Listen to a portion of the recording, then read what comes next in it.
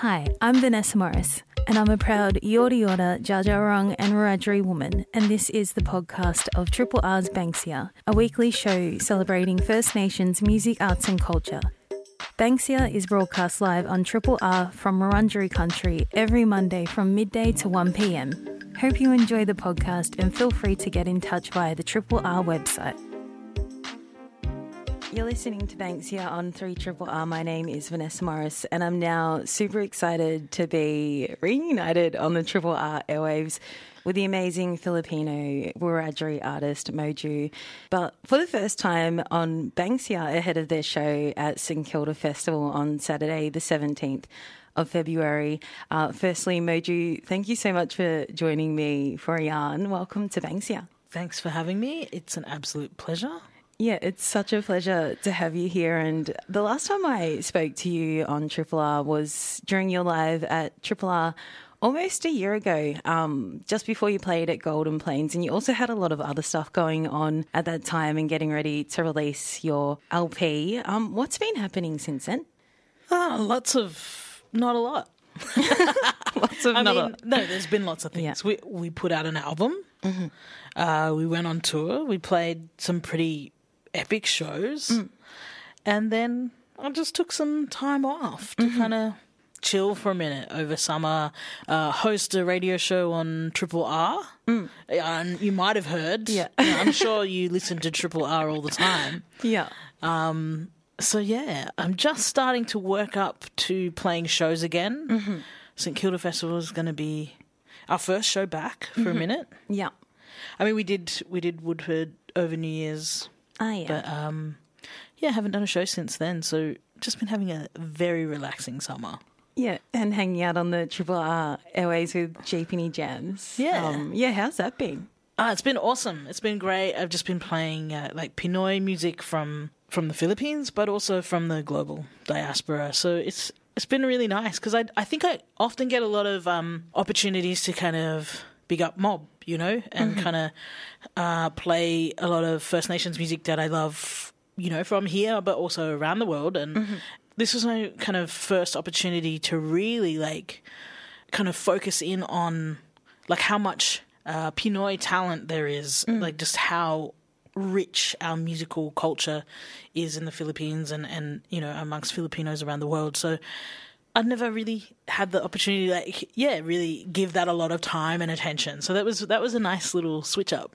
Yeah, a nice opportunity, to, I guess, explore music from Filipino artists each week as well. And I know, listening into it, there was definitely some amazing music. And in your last show as well, hearing tracks from Zay, Bamboo, Oside Mafia, and so many other amazing artists.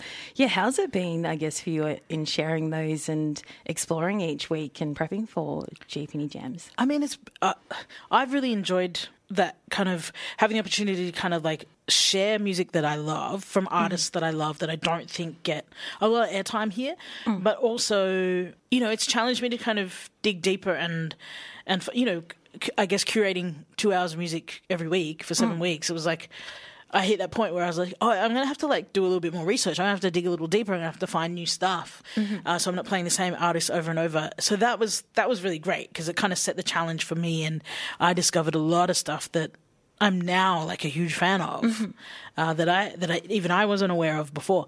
But also kind of the other thing that was really great about it was I got to like kind of highlight, you know, sometimes people sort of go to me, like you're mob, but you're also Filipino. That's pretty unusual. And I'm like, well, it's not as actually unusual as you'd think.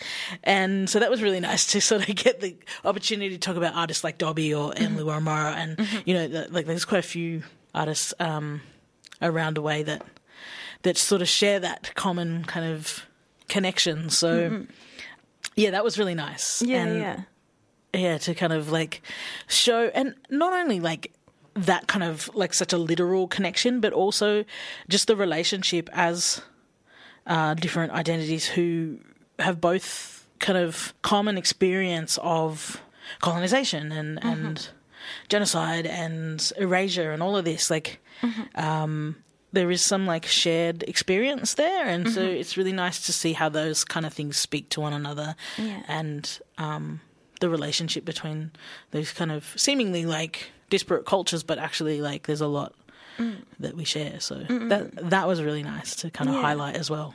Yeah. A nice way to talk about the intersection and commonalities between the two.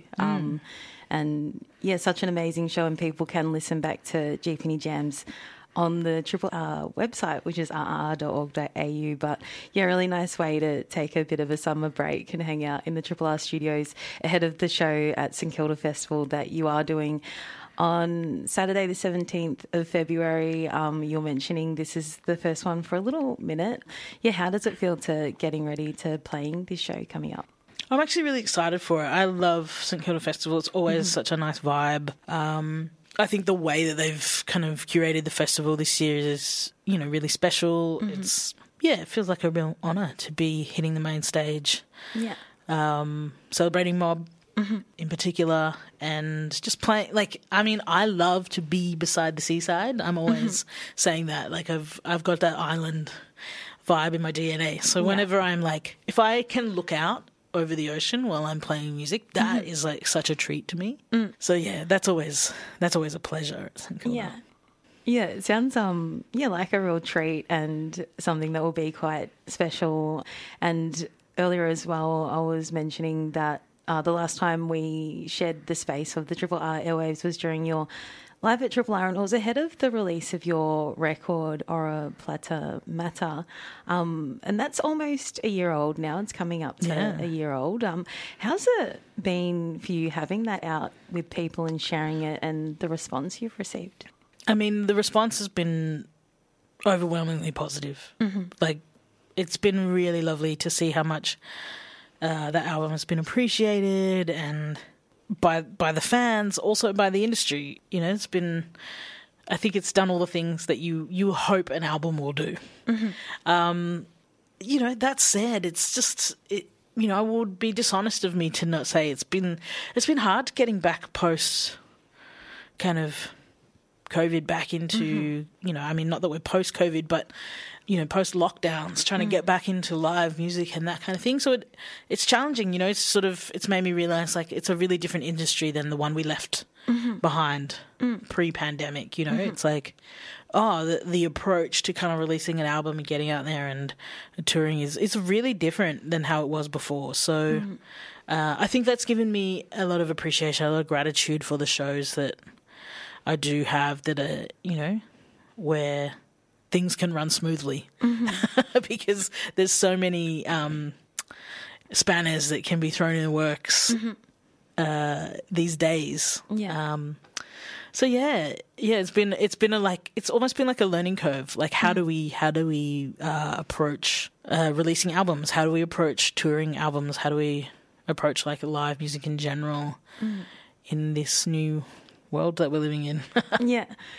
Yeah, the pandemic definitely shifted a lot of things, and even how we communicate and connect with people and releasing music. And with this record as well, one of the songs on it, so Swan Song, which features a really powerful video. Yeah, can you tell us a bit about that video and how it was for you to share that with people?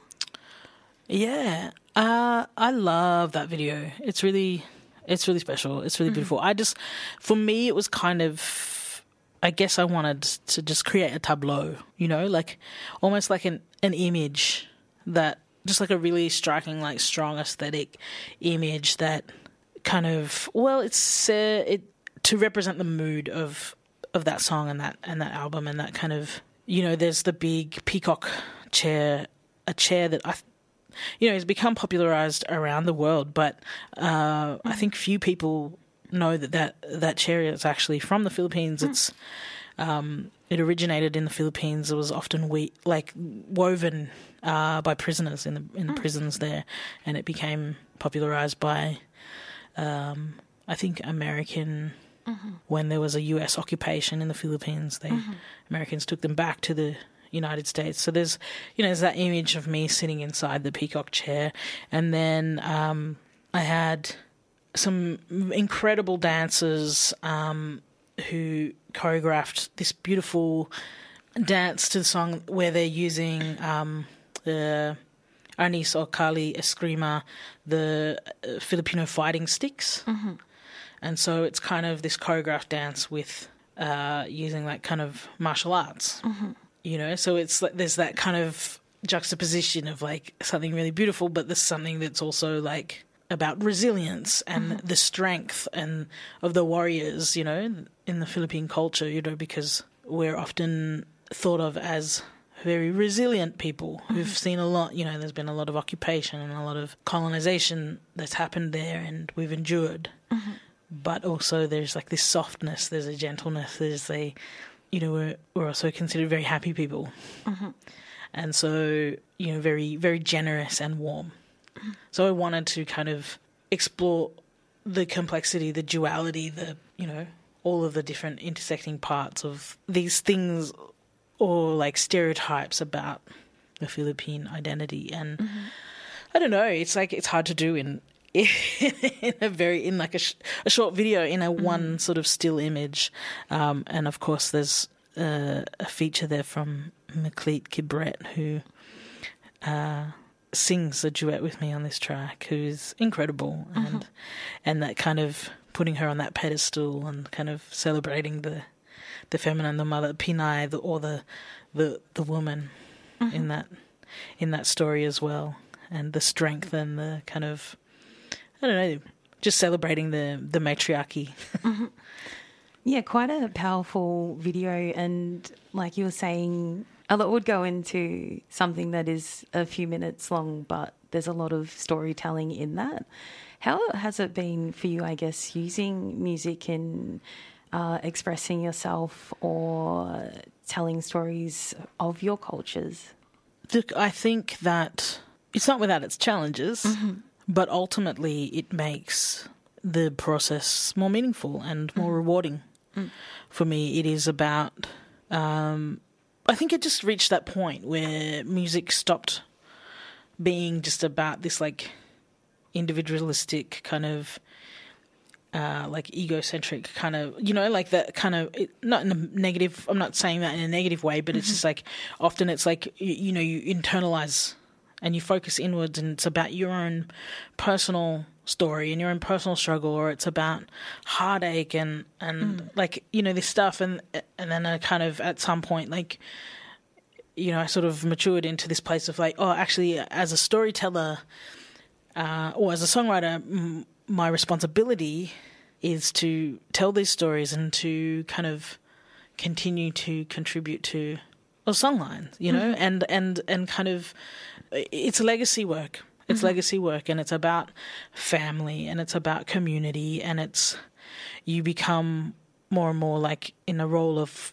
cultural practitioner as much as the artist that you are, like, and have always been. But it, for me, I guess it just became important to me to tell the stories of my grandparents and to tell the stories of my family and to tell the stories of my people. And it's not so much about doing that in a very like traditional way. I think sometimes people think that, oh, like if you're doing cultural work, it has to be done like in a traditional format. To me, it's like, no, like I'm still an artist who wants to innovate. I'm still an artist who wants to explore and push boundaries and like create something new that hasn't been done before, but I do it in a way that I think honors like who I am and where I've come from, if that makes sense.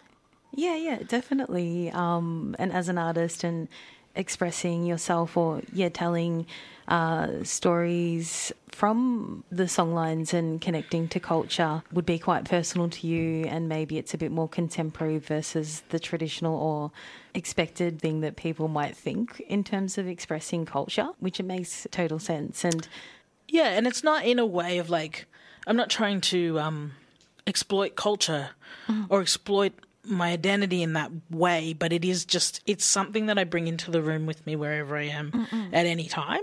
You know what I mean? Like you can't really separate me from me as the artist from who I am as a person, you know? So it's like, it's part and parcel. It's like I am who I am, and that informs the music that I make. And everyone, you know, you stand on the shoulders of ancestors. It's like, well, therefore it informs everything that you do as an artist. And it's not about necessarily trying to like, it's not even an intentional thing. It's just recognizing and acknowledging that that is part of who I am and this is part of what I do, and embracing that rather than ignoring it or shutting it out. Yeah, yeah.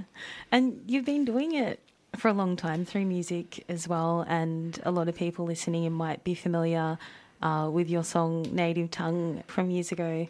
And that also has a really powerful video, and I remember when that came out, quite striking. And now with the music that you're doing, or through the release of Oro Plata Mata, with the song Swan Song, which tells a different story, but all very connected to who you are and your culture. And amazing to see you expressing yourself through music. How's the response been to the releases that you've been putting out over the last few years? I think, people have really, they understand who I am as an artist now. So it's like, they really embrace it and they kind of get on board. I think when I put out Native Tongue, I think it just happened at a moment where there was a greater conversation going on, and somehow, and that song just, it was like a zeitgeist moment, just like the song spoke to that conversation. It was very unintentional on my part. I could not have anticipated the way that people were going to respond, and the momentum that song had behind it as a result of everything else that was going on in the world. Yeah. So that kind of thrust me into, I guess, like a different place, like where I had not sort of been before with my music. It kind of gave me a greater platform to speak to a whole bunch of things, and it was a very steep learning curve as a result. Kind of doing what I'm doing now, I think people now understand. Yeah, they understand who I am as an artist. They understand what I'm trying to do, what I'm trying to say, and so people come to it with a really different, with an already kind of, they're prepared for the type of thing I'm going to do. So in a way, it's kind of gentler, and I get to kind of give it a little bit more. But there's not so much like chaos around it. It's like people just, they know what it's about, they know what I'm trying to do, and they embrace that, and that's really beautiful, and that's been really nice to experience. Yeah, I could imagine that while you as a person and as an artist and using music to talk about culture, and I feel like us as well as First Nations people, we're always learning about culture and I guess people's responses as well when you're putting things out in a public space, which can have its challenges but can also be quite beautiful as well, which is amazing to see what you're doing. And for people listening in as well, so I've been having a yarn with Filipino Wiradjuri artist Moju ahead of their show at St Kilda Festival, which is on Saturday the 17th of February, and we've been talking about a bunch of things. Is there anything else that you've been kind of working on that you want to tell us about? I've probably got look, what I will say is that there's definitely something in the works. I've been squirreling away, kind of working on something with some friends of mine. I'm not going to reveal anything just yet, but I'll drop that little nugget there so that you've got, you can hold on to the hopefulness there, that there is something coming. But I'm just going to leave it a little mysterious for the moment. Yeah, I love a bit of mystery. And for those listening in, to stay tuned to Moju via all of the usual channels like Instagram and everything. Yeah, you'll find me out there somewhere. Yeah. And Moju's also been hosting Jeepney Jams on the Triple R airwaves over the past 7 weeks, which you can listen back to via the Triple R website. The last show was last week. There's so much amazing music on there, and I highly recommend those listening in to definitely look it up and give it a listen back. But hopefully we see you back hosting something at some stage. Look, maybe. I've done my very best to leave a good impression. I've expressed my interest, and fingers crossed. Fingers crossed. I guess while you're here as well, is there anything else you want to tell us about? Or I think I've said everything I probably need to say. Just make sure you come on the 17th, St Kilda Festival.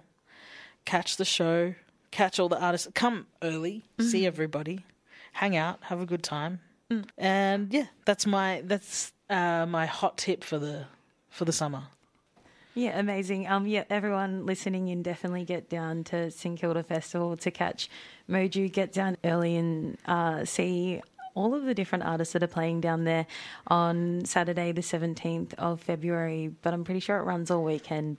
I'll put up more information to that on the Triple R website later on as well.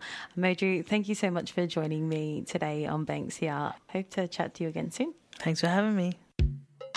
Thanks for listening to the podcast of Banksia, a weekly show celebrating First Nations music, arts and culture. Banksia is broadcast live on Triple R from Wurundjeri Country each and every Monday from midday till 1 p.m. Hope you've enjoyed the podcast and feel free to keep in touch at rrr.org.au or follow Banksia on Instagram at BanksiaRRR.